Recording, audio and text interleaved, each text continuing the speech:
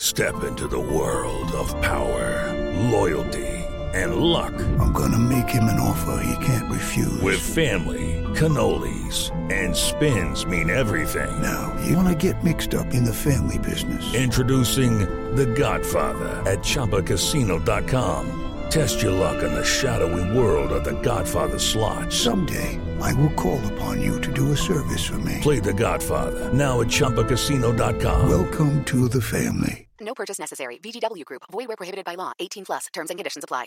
I'm Victoria Cash. Thanks for calling the Lucky Land Hotline. If you feel like you do the same thing every day, press 1.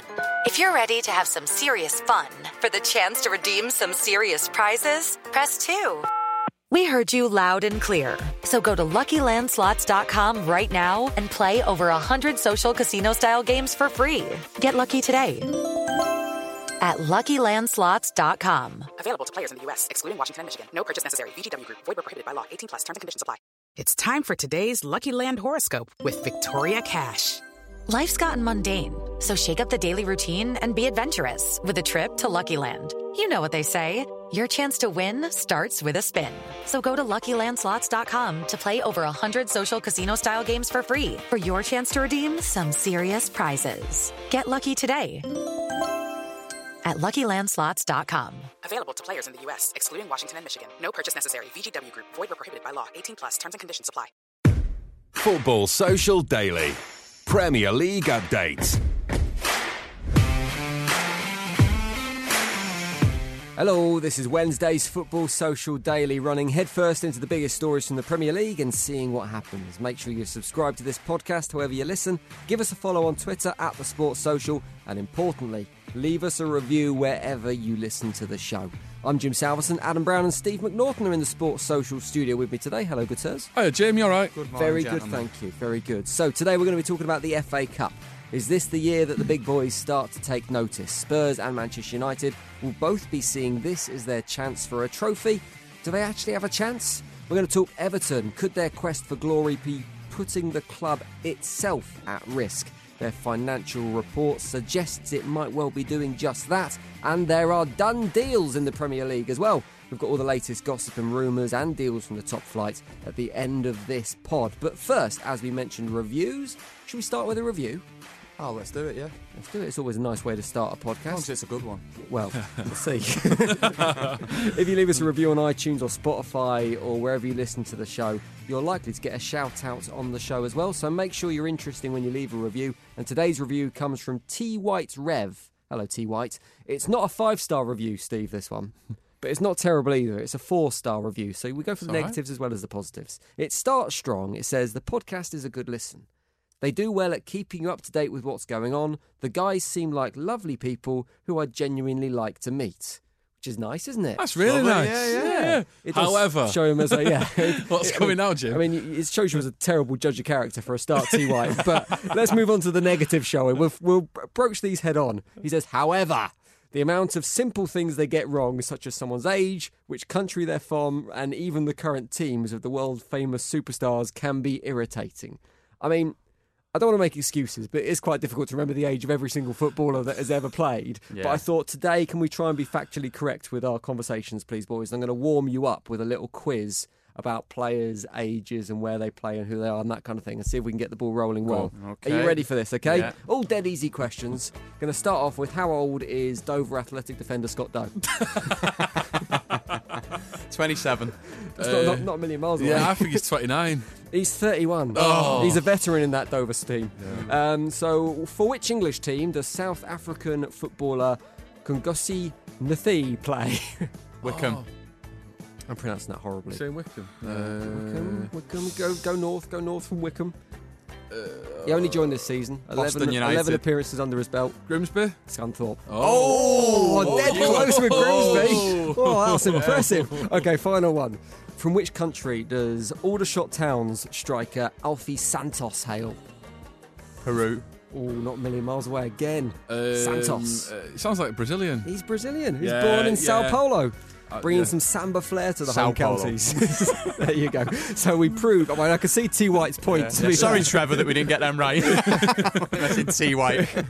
Right, let's get on to the football proper and let's get stuck into the FA Cup. Games last night, games tonight as well. Could this be the year that the big clubs start to take the FA Cup seriously? Now, normally, the giants of football take it seriously around the quarterfinals. That's when people start to take notice of the FA Cup, really. But this year, we've got Manchester United and Spurs. Spurs played last night against Middlesbrough. United played tonight against Wolves. Two teams that are used to winning things.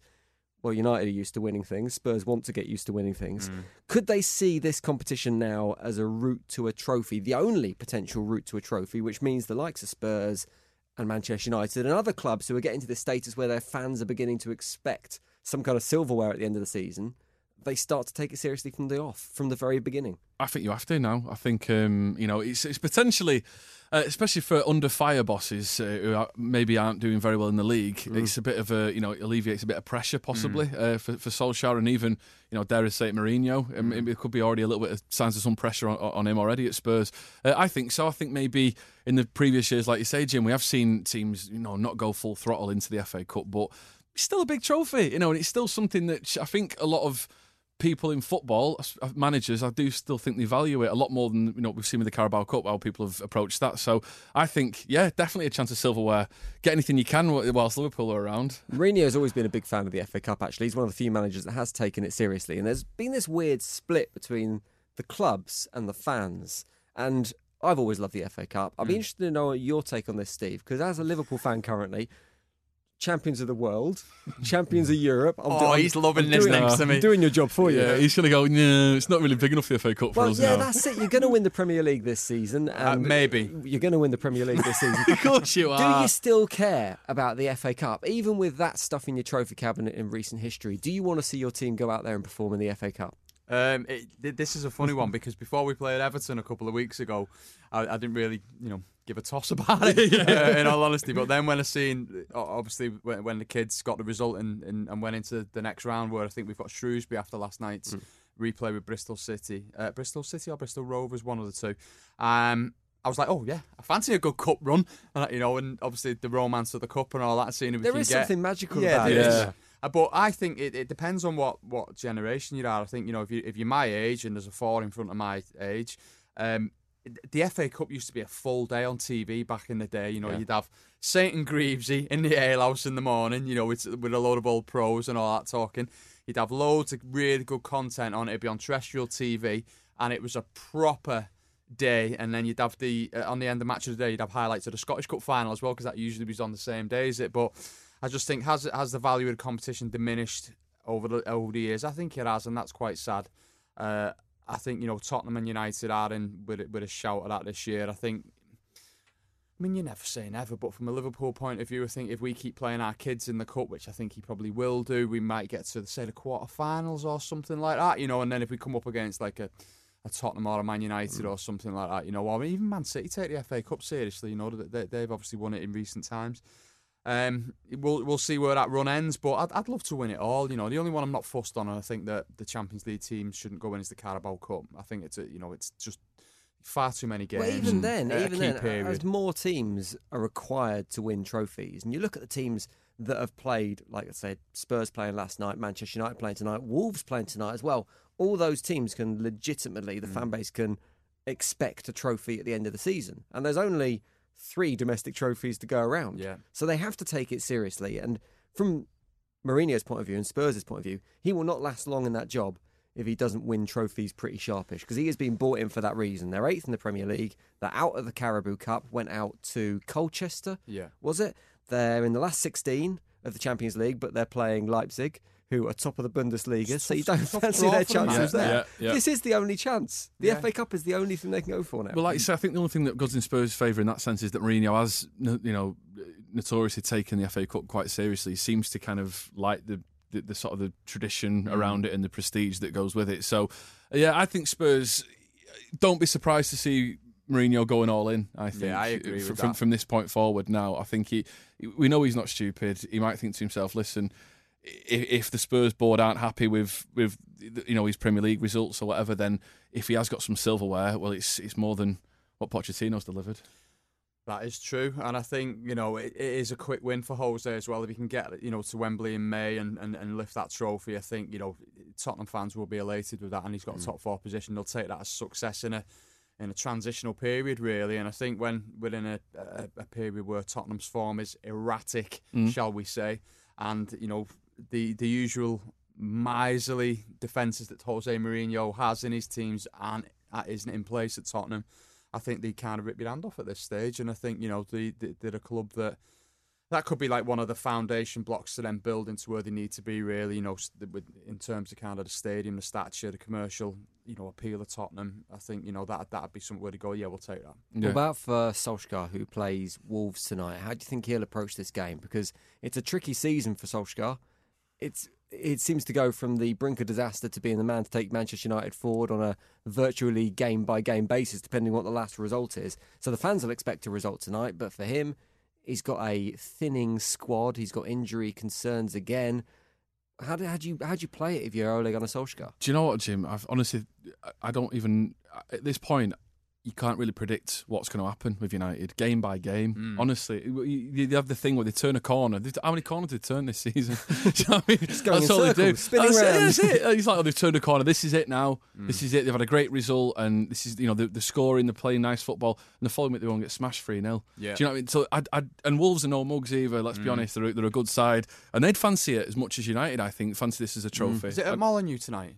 Old Trafford. Is it? Trafford, right, okay. Yeah. Well, that plays in United's favour, I think. Yeah. But yeah, I think, you know, we'd all. I wonder if Wolves will pay respect to Manchester United by not playing a striker. Yeah, exactly. Yeah. I was going to say, like, you know, if they get beat, you know, they say Wolves give us loads of respect. You know, they played Traore from the start.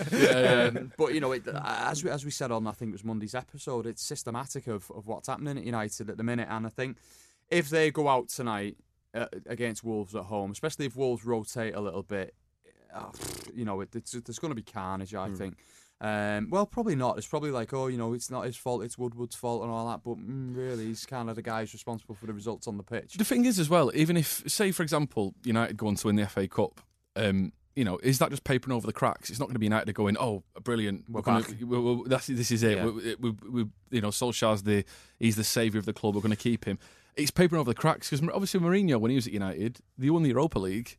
That didn't buy him any more time, really, did it? You know, he didn't end up going. Van Gaal won the FA Cup and was sacked 2 days later. Yeah, so do you know what I mean? It's nice for more for the fans rather than going, oh, it's a moment where, you know, it's further in the transition. If United do want to win the FA Cup, for me, it doesn't mean anything. It's a trophy, but it doesn't. All it does is mask some bigger problems. And it could actually be a negative in terms of the development of the club, that they go, oh, it's all right, it's all fine, we can compete at this level. Yeah, maybe we don't need to strengthen as much. We won a trophy last season, right? It is, and it's a crazy situation for United, because I think if they don't get top 4 this season, and you know, that is a legitimate concern for all concerned.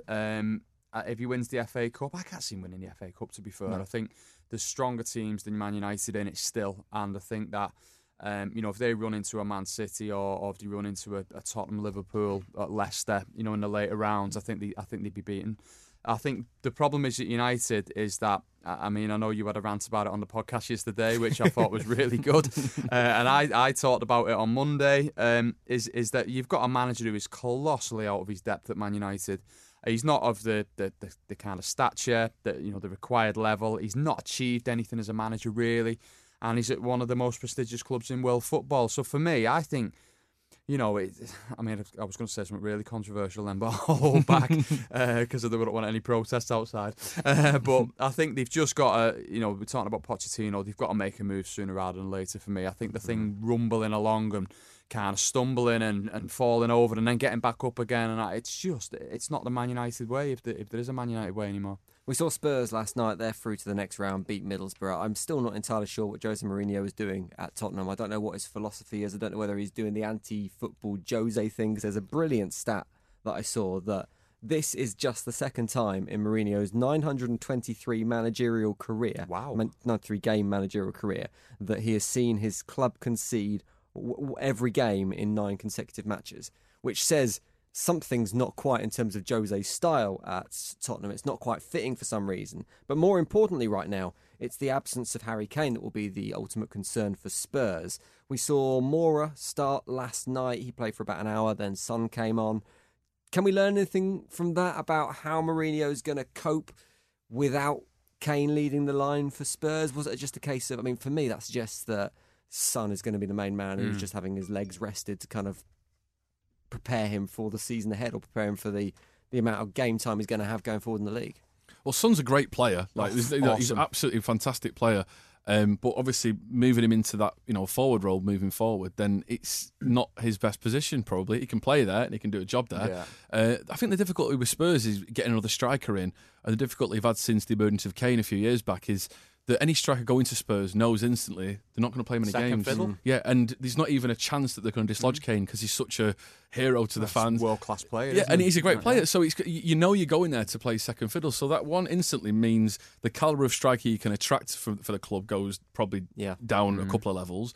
And then convincing even that player, even if they're a young player as well, they know the game time's not coming. So I think that's been an issue really for them to recruit someone who can step into the massive void that's left when Kane's injured. And we've seen it a few times. Which is why players like Llorente actually made a little bit of sense for Spurs at the time. 100%. Well, he's been offered back to them as well, hasn't he? By Napoli, So he's finding a player like that, and there ain't many of them about, who are prepared to sit on the bench, and when they do come on and get the chance, they're going to be match fit and they're going to grab you a goal now and again. Well, that's the problem that we've got. We're not that active in we didn't sign anyone in summer of note, and we've signed Minamino this window because you've got players saying, I don't really want to. I'd love to play for Liverpool, but there's not really any point in me going. You know what I mean? Yeah. Because unless one of the front three goes, or unless they lose a midfielder, I'm not going to get any game time. For me, I think, and it's interesting. I'm just going to take us back to the weekend when we actually did play Tottenham at their place, and I mean, I was kind of tweeting about it as I do and stuff like that, and I think it was quite interesting that for a period that Jose reverted to type in that game, didn't he? Because I think Gary Neville commented it in commentary, not Coventry, and said Spurs have slotted into a back six. It's just like that's like typical. And then they moved out from it, and then it showed like the kind of positions of the players during the first half and stuff like that. And Lucas Moura was the only player that ventured into the Liverpool half. And it's just. So that is the Jose that we know, and some people love him, some people don't. I mean, he's box office, whatever you say. You want to watch what Jose Mourinho's up to, but we're at a period now where he's stuck between a rock and a hard place for me, because it's like, what does he do?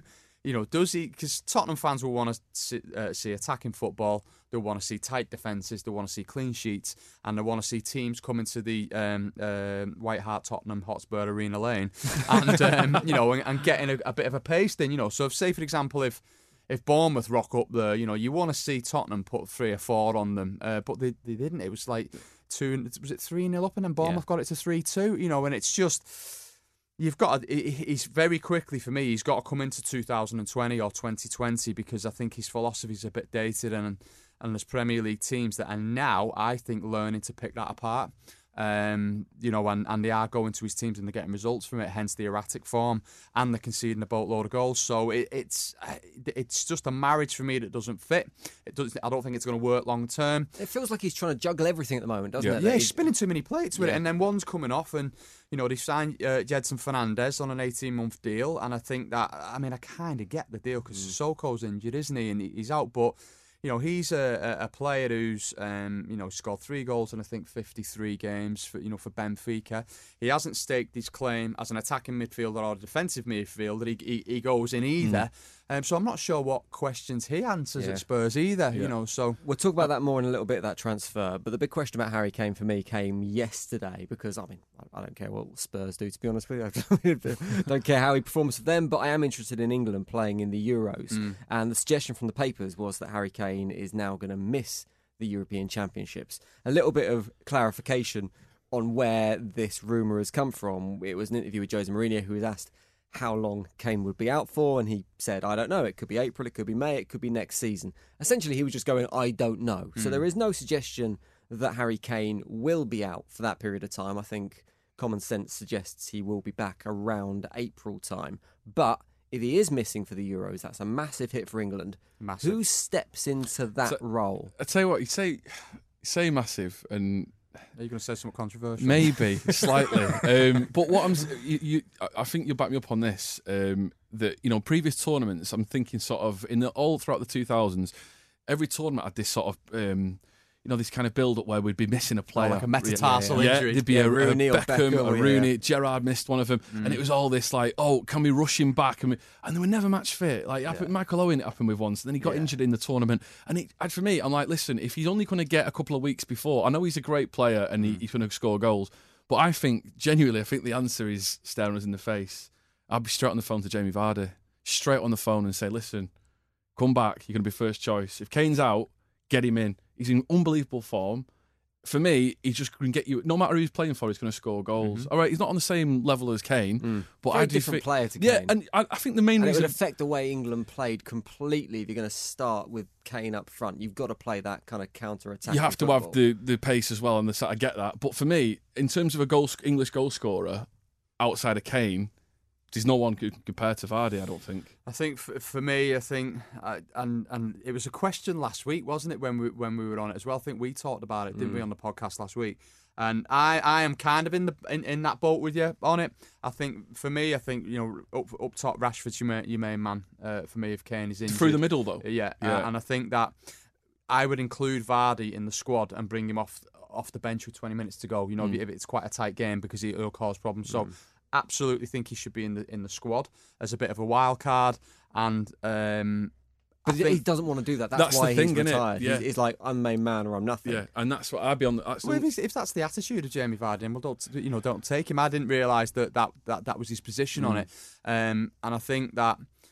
I don't think he's in a position to call that level of shot and just say, well, hi, Mr. Southgate, I've got to be the main man or I'm not coming. Okay, see you later. Here's an 8-pack of Red Bull and some kind of Benton and Edges. But if I was Southgate in that position and I'm going, well, I've lost the best striker in England, I want the second best striker, second best English striker. And I think as a goal scorer, Vardy is way above Rashford. Rashford's a brilliant player, don't get me wrong. Abraham in the mix as Abraham's well. in the mix, 100%, and I do think I think probably that would be what that would go with. I'd like to see Rashford play down the middle a bit more, but I do think that he's as an out-and-out striker, he's been, I don't think there's been too much pressure been put on him at United or whatever, because obviously he's not. Since Lukaku went, and it was like, well, he's our number 9 now, dragging him along, isn't he? Yeah, which, you know what I mean. But I don't think Rashford he's had the. I don't know. It's something about his confidence for me as being your main striker. I don't know if he's quite the burden of it. Yeah, that level really to step up. It's a big ask. Or they go Rashford, Sancho, Sterling as a front three. Yeah, it's a lot pretty of pace terrifying. There. Isn't Yeah, it? it's a lot of pace. Yeah, it is. But I think the only thing with doing that is there's not a massive amount of physical presence there. Is there, so when them balls are coming in the box from set pieces or corners, who's going to get on the end of it? I mean, we've not even got a settled centre-back pairing, have we, from an England point of view? Yeah. And I think that there's plenty of questions for Southgate to answer. And I think, Harry Kane, I do think he'd be a miss for England. Unfortunately, in the last World Cup, he got absolutely battered against Colombia, and he wasn't the same in the other games after that. No. Against in the quarter-final and the semi-final, he just couldn't get into it, and I think he was cut out for quite a bit after that as well, wasn't he? And I think that there's plenty, and there's a bit of added pressure, the fact that so many games and the final are in this country, in summer. So I think England, let's have it right, they're probably expected to win it, I think. They're meant to be the bookies' favourites to win the whole tournament. But the thing is, this is where I think Vardy... really favourable draw. Yeah, and I think this is where Vardy could be invaluable for England. And I think if I was Southgate, I'd be trying to tempt him to come back to the squad regardless, because for me, Jamie Vardy's one of them players who nothing phases him. He never seems to get nervous, and I think he deals with pressure really well. I mean, that's probably because he's been at let's say a smaller club than the Rashfords and the Kanes have been used to playing at, and even Tammy Abraham, to an extent. So he's played at Leicester, and nothing seems to faze him. So for me, going into a tournament as favourites, playing a lot of the games in England and that, I think you'd want someone like Vardy who's very direct. He doesn't really care what people are saying. I think some of the younger players, if we go with the forward line of Sterling, Sancho, and Rashford. They're all quite young. They played for big teams. They get paid a lot of money, but there's a lot of pressure on them. There's a lot of pressure on them. Vardy's last chance as well. Yeah. If he ever wants to do it, this is the tournament he's going to get the chance to do it in. Watch this space on that. I think the matter's not closed on that. I think there's going to be some developments, but I think it really does depend on how the rest of his season with Leicester goes. If he has a bit of a shock and he picks up a couple of knocks and certainly he picks up a hamstring injury himself, it's not going to happen. And Kane's going to want to try and get back into it. He's going to be doing everything. I'm fine. I'm all right. I can play. Kane will be back in April. He'll miss the friendlies against Denmark and Italy, so Southgate will try his plan B for that. He'll be back for a couple of weeks at the end of the season. He'll play the 3 England Euro warm-up games. He'll get the Golden Boot. We'll win the Euros. It's Well, the other side of that is, for me, I think, is Harry Kane missing the friendly such a big thing? I think Harry Kane could miss England's friendlies and still start in the Euros. I think you want him for maybe one of the warm-ups or two of the warm-up games. Just have him round the squad then. There's 5 England games between now and the Euros. You don't need him for all of them. Yeah, if he's not fit, just get him round the squad and get him in amongst it, kind of bantering and bonding with the lads and see what happens with it. Right, we're going to take a little break. We're going to come back shortly, talk about some of the done deals and transfer gossip in the Premier League. Plus, we're going to talk about Everton's financial situation after they revealed their accounts. This is Football Social Daily. Football Social Daily. Subscribe to the podcast now so you never miss an episode. Football Social Daily. Premier League updates. Welcome back. This is Football Social Daily. Yesterday we were talking about West Ham's accounts, how being one of the richest clubs in the world right now isn't having an effect on the pitch at all. Have a listen to yesterday's podcast if you want to hear that. You can go back in your timeline and find that. But today it's Everton's accounts for the blue half of Merseyside. They're looking a little bit red for anyone's likings. Now, Steve wanted to talk about this. I'm not sure it's anything to do with him being a Liverpool fan and loving getting hold of a stick to beat the other side of Liverpool with at all. So what's causing you to worry about these accounts, Steve? Why did you want to talk about this one? Because they've announced some accounts for the year to June 2019. Obviously, so they're a bit late coming out these accounts. In the least, but must have my accountant. They've always last minute. Yeah, they've posted record losses of 111.8 million for the year. Like I said, to June 2019. The vibe coming out of the club is that they are committed to operating in a financially sustainable manner, and I just think that for an institution as Everton and a well-respected and well-loved club like Everton, which are a pillar of the Premier League and as and actually, let's have it right, a pretty big football club, that for me sends massive warning signals out there, to everyone connected with the club and their fan base, because I think when I'm kind of reading some of the points on it about the owner, Farhad Moshiri, and what he's done and what kind of money's being moved around at Everton, I just think, Christ, it's a really worrying time. This, for everyone connected with the Blues. I mean, some of the kind of highlights that I'll give you. An increase of 98.8 million on the previous season, which is just phenomenal. And but the good news is they are still within the financial fair play over the last 3 years, because they've lost 94.4 million over the last 3 years. So they're not contravening any fair play regulations, because that's 105 million, the buffer zone for that. But you're thinking about it, you're thinking, this is getting pretty close to the wind, isn't it? For a team that... They'll have an eye on that, though. They'll know where that financial fair play line draws. And here's my thing on this. I get what you're saying, and I get that if you're a football fan looking at your accounts, you want your football club to be sustainable. We've seen it happen before with clubs that have overspent in the Premier League and then fallen from grace and ended up in League 2 or League 1 or whatever it is. But Everton are going through a massive transition period. Yeah. They have aspirations to be a Champions League regular, and that is never going to happen without huge amounts of investment. So they can't be sustainable at this stage in that transition. They might get to that stage ultimately, and you look at someone like Man City, who have managed to get to that stage via some very lucrative deals with certain Middle Eastern organisations. But let's not put the microscope on them. but they haven't. They went through the same period. They went through the same transition. The thing is, though, is that you are going, and every team goes through it, but just to a greater extent than others, and obviously we've seen, United have gone through that and they've spent a lot of money. Still going through it. Yeah, they are still going through it. But the thing is, as well, is that your recruitment's got to be good, because you're looking at some Everton signings. You have to reach that level. That's the thing, isn't it? You have to get to that stage. And they say you can't keep spending like Everton have spent over the past 4 years. Every year. I mean, like the third biggest spenders in Europe, aren't they? Absolutely correct. You look at some of the fees they paid for. I mean, how much they paid for like Sigurdsson? 44 million. 44 million quid. Balassi, 26 million. He played about 15 games for him. Schneiderlin, 20 million, which was not, it's not cheap. You're looking at other ones that he paid. Michael Keane, 25 million. Pickford, 25. Davy Klaassen, 24 million. He barely played for him. And they let him go. He got shipped out. And they let him go for cheap. So, and you look at someone like Liverpool, who went through, almost quite a seamless transition from an outsider's perspective, but they recruited unbelievably well. Yeah. And the players they bought, bar the odd one or two misses, but not really bad misses. I don't think Klopp's got any massive failures, in terms of signings, but I appreciate, because Liverpool themselves were like, I think, a couple of hours away from going into administration under Hicks and Gillette, weren't they? And then obviously they've had the High Court battle.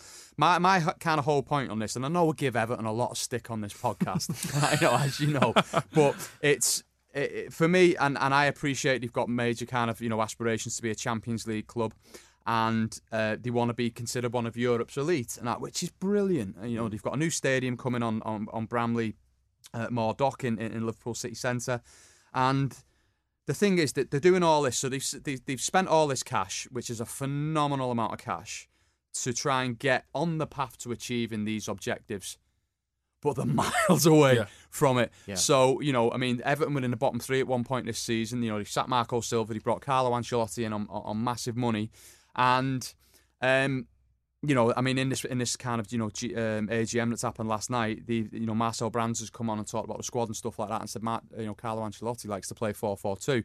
So we've realised that we're lacking on any strikers. we're lacking on the right side of attack. And he talked about the Wilfried Zaha deal and the fact that they were linked with him for 16-17 million. You can say, as you can see with these numbers, that type of deal just wasn't possible to do. So we're in a situation where the club's 11th. They're posting record losses. They've got a manager in on £11.5 million a year, who's one of the best managers in European football, no doubt about it. How are you going to progress? How are you going to even get to 7th in the league? How are you going to do that? Because Ancelotti's come in, he's probably recognising all these gaping holes. I think they were all there to see at Anfield last week, weren't they? How's it going to be done? You know what I mean? And I think if you're an Everton fan, you're thinking, is it going to be another 12 months before they go again on this? And is the kind of more mediocrity in the short term going to have to be accepted? And I think... And where does that money come from if they're that close to this FFP line? Where does that money come from to rebuild, to get that right-sided attack or whatever? Because we've talked about the team and certain players have been told they can leave. I believe Gylfi Sigurdsson's been told he can leave. Someone's going to come in for Sigurdsson, and what's he going to get? 25 million, if that, because he's not been great at Everton. That's the thing. He's just shown it in flashes, hasn't he? Yeah. So in terms of their assets that they could move on and sell and bring some more money in, there's not a lot there to bring in. Yeah, without selling the best players. Exactly. If Richarlison might get 50-60 million for him. Yeah, exactly. Well, there was talk of Calvert-Lewin going to a club like Manchester United, wasn't there? And is he one of Everton's best players? Maybe this season probably is. I think there's loads of potential there with him. I think it's going to be interesting to see how it works out with Ancelotti and him. But I taking my Liverpool hat off, I just worry about it. When you're seeing someone that's floating so close to the wind there in terms of financial play, to me, it feels like it's a house of cards that could just collapse at any point. I might be being a bit dramatic because people who are closer to it will know more than me. But when I seen the BBC News this morning, I was like, Jesus, when I seen that, I thought that's. Mashiri's is owed 350 million quid. I was going to say, I think that's a big part of it, is the cautionary tale for any football club. And Everton are by no means unique in this. And I don't know whether it's the same as City, actually, but certainly if you look at a Manchester United or a West Ham or probably Liverpool as well in the same situation, they haven't got benevolent gifting owners that are giving their club hundreds of millions of pounds. They're loaning their club hundreds of millions of pounds. And in the case of Mashiri, there is no interest payments on those loans. There's no deadline. So, that's a fairly generous thing for a chairman to do. But for other clubs, that won't be the case. And that's quite a cautionary tale, because at some point, those loans have to be repaid. And whether there's a takeover or whether it's an owner getting bored, who knows? But there will be a change in the wind at some point down the line. The thing is, like you say, Steve, for Everton, from a fan, ignoring all the financial, or even ignoring like the financial side of things, you think to yourself, the setup that Everton have got currently is for any sort of upper mid-table kind of team, which Everton have probably been for the last 10 years. Is that they're doing everything that you'd want as a fan, because they've got a brilliant manager, like you said. They've got this amazing new stadium that's going to happen, and they've gone out and bought a lot of players that actually at the previous club they bought them from have been pretty decent. You know what I mean? They've got Richarlison, Yerry Mina, when they bought him, he was meant to be the next big thing, wasn't he? Pickford, who was England's number one. They've gone and bought these players somehow. They've gone and bought these players that when you buy them every season, and I've said this before on the podcast, that in the summer Everton have had a good window. They bought some great. You've got to watch them this year. Yeah, this is their year. They're going to break through. And we've said that for the past 4 years. We've done it with Ronald Koeman when he was there, with Marco Silva, and every year it doesn't seem to quite happen. And I don't know what it is. It's just bad recruitment, and the players they're just not buying into something. But it feels like they're doing everything they possibly can to push it through to get them to this next stage, and it's just not quite happening for them. I think for me, when I've kind of been looking at this, and I've got some kind of points, because I have took my Liverpool hat off here, and obviously, like I've said, the Premier League needs a good, strong Everton. There's no doubt about that. It's just that he's gone through 4 managers in 4 years. 3 years, 11 months. It's actually February 2016 that he took over. The spending can only be described for me as reckless. I think we've talked about the recruitment where they've bought a load of 30-40 million players that are just a bit and that's why it's not working out at Everton. And you've got an owner who's saying, well, actually, yeah, you do owe me kind of 350 million quid. It's not going to go away, but I'm not putting any pressure on you right now. And I just think that the fans deserve better, really. They deserve a well-run Everton Football Club. And looking in from the outside, and like I say, I'm not an expert on this situation, and I've read the reports on Sky Sports and I've read the reports on BBC News about it, and I thought, wow, that's actually quite alarming. Seeing some of it. So, just to kind of, for me to put my final word on it, I just think that, I am concerned about Everton long term. I think that I hope that this levels out and things do get a bit brighter. But I think having seen other teams like we've mentioned in the past go down a similar path to this, and all it takes is one thing to fall and the whole house comes down. You know what I mean? And I just hope that that's not the case here. Given that news, it will be very interesting to see how Everton behave in the transfer window that is currently open. But there are some done deals in that market. Let's rattle through some of the deals and some of the potential deals that are on the back pages of the papers today. Done deal, literally just flashed on my screen seconds ago for West Ham. That's the deal done, Claxon. Darren Randolph has rejoined West Ham. I don't know what any of the details of that deal. It's literally just flashed on my screen. One deal we have a bit more information on, which you touched on earlier. Hedson Fernandez on loan from Benfica, 18-month loan deal with Spurs, £50 million option to buy. I have a feeling that is going to be more of an obligation to buy at the end of that contract. How does he fit into Spurs? As you said, Steve, he's not an attacking midfielder. He feels like a midfielder that's maybe in the mould of midfielders they already have. Sissoko, who's injured, maybe Eric Dyer, Harry Winks, and Ndombele. Wanyama's still on the books at Spurs, I think. Oh, jeez, I forgot about him. I mean, if they were buying a player, you'd think they'd go for an Eriksen replacement who's either leaving in January or in the summer, one way or the other. So it feels like a weird signing for Spurs, doesn't it? I think it feels like they're just trying to appease Jose and saying, there you go, we brought someone in. Yeah. Because we know Jose... he's not cost any money. We know Jose likes to sign players and kind of have it, operate with a fairly healthy squad. Like I said, I'm not sure where he fits into the equation. I think...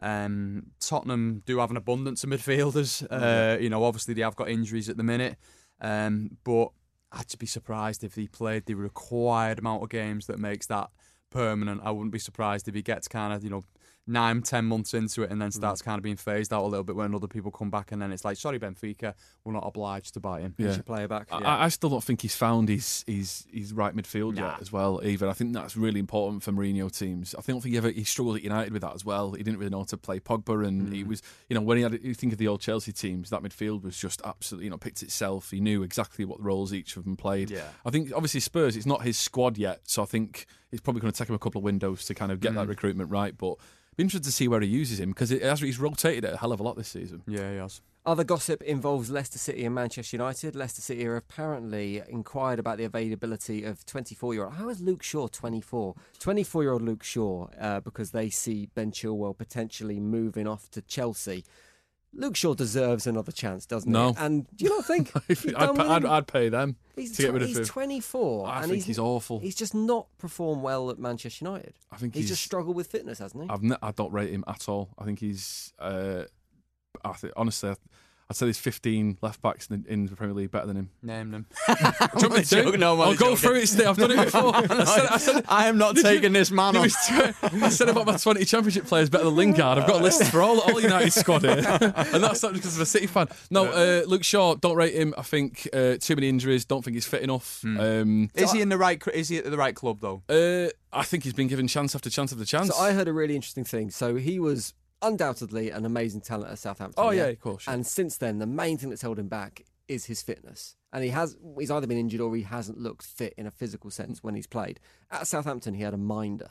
So he had one member of staff who minded him day in, day out, man on man, to make sure he didn't eat pizza. And would sit with him and basically make sure he was keep looking after himself and not eating crap. And so if Leicester City can do that, they might have a player on their hands. I can't think that's a job, that someone's at the pizza monitor. The thing about Shaw is, I'm being a bit harsh. I don't rate him. I don't think he's good. He's shown flashes of what he can do at United. He's looked out of sorts. And what worried me about it is, it's not just one manager, because sometimes you think a manager doesn't fancy a player and you think that's it, he ships him out. But two managers took a look at Shaw at United and neither of them liked him. They both Van Halen and Mourinho, and they both said, listen, he's not up for it. And so much so that Van Gaal said, he's just not fit enough. Mm-hmm. And that wasn't, I know he's struggled with injuries, but when he's back from injury even, he doesn't look fit. He just doesn't, and it shows to me that, I don't think Solskjaer is carrying him. I think even when he's... Put Solskjaer in a good manager category. yeah, I love him now. Brilliant. No, I think, you know what, if Chilwell does move on from Leicester, which I think is an inevitability, I don't know if it'll be this window or the next one, maybe he might be one of those players that gets a new lease of life, like, we've seen it before. Louis Saha, when he left United, his injury They've got a pretty good record. Leicester City, in terms of replacing key players when they leave. They've got a great record. Yeah. As well. I think the thing is with Luke Shaw, to me, and the early promise that he showed at Southampton, you're thinking, Christ, there's a player here. But since then, you've had Chilwell, emerge and be fantastic for Leicester. And then you've had Andy Robertson at Liverpool, haven't you? He's miles behind him. In terms of them two players, Shaw is considerably behind them. I think, for me, the niggling feeling I've got with Luke Shaw is that if he gets a man manager on him, and because Jose's not a man manager, is he? He's quite, he's cold. I mean, I think, did you see the footage when Son got sent off in a game and he went around shaking everyone's hand and kept ignoring Son, even though the poor lad had his hand? It's poor management. It's poor because it's through thick and thin you're with someone, and if the part of your squad you make him feel like that, I just can't help but feeling that there is a footballer in there. I just think that he's got to have the right arm round him, like some players do. Because Gaza needed an arm round him. You know what I mean? When he was playing, I think he's got to have a bespoke plan. He's got to have a specific plan, Luke Shaw. And I think if someone like a head of sports science or a club can get hold of him and go, right, these are the facts, and you probably carry a bit too much weight, to be bombing up and down the pitch, because you have seen him on the pitch. Sometimes you're like, Christ, he looks a chunky guy, so we need to get you kind of the body fat down, that get you in a bit more muscle on you. And we've got to kind of start hitting these markers a bit more. And I just think that I can't help but feel that if someone puts a plan in place for him and gives him that one-on-one attention like he had at Southampton when he had a minder, maybe not as extreme as that, but someone goes, listen, you have a bespoke training plan, which means even though you're doing the group sessions, you've got this extra stuff and you've got some nutritional training as well that goes with it, because there'll be a reason why he's smashing in loads of pizza. We know that all these things are psychological, aren't they? And there's triggers that's going to make him do that. And the fact, if he isn't happy at Man United and he's been frozen out by two managers, like you say, and someone playing at being manager, that's going to have a psychological effect on him, and he's probably not feeling great. You know what I mean? Just needs one arm around the shoulder and another arm taking the KFC out of his mouth. Exactly. Brendan Rodgers strikes me as a kind of manager that might be able to do that. Yeah, he would. You know what I mean? He's got that, he makes his players buy into his kind of mentality and his ethos. So I think good character. He loves character. He loves character, yeah. Right, that is it for Football Social Daily. Cheers. Adam, Steve, thank you very much. Got through a whole lot there. Make sure you subscribe to this podcast so you never miss an episode. Give us a follow on Twitter @TheSportsSocial, and as we mentioned at the top of the show, leave us a review and get a shout out on the next podcast. And we'll see you next time. Football Social Daily. Subscribe to the podcast now so you never miss an episode. It's time for today's Lucky Land horoscope with Victoria Cash. Life's gotten mundane, so shake up the daily routine and be adventurous with a trip to Lucky Land. You know what they say, your chance to win starts with a spin. So go to LuckyLandSlots.com to play over 100 social casino-style games for free for your chance to redeem some serious prizes. Get lucky today at LuckyLandSlots.com. Available to players in the U.S., excluding Washington and Michigan. No purchase necessary. VGW Group. Void where prohibited by law. 18+. Terms and conditions apply. With the Lucky Land Slots, you can get lucky just about anywhere. This is your captain speaking. We've got clear runway and the weather's fine, but we're just going to circle up here a while and get lucky. No, nothing like that. It's just these cash prizes add up quick. So I suggest you sit back, keep your tray table upright, and start getting lucky. Play for free at LuckyLandSlots.com. Are you feeling lucky? No purchase necessary. Void where prohibited by law. 18+ terms and conditions apply. See website for details.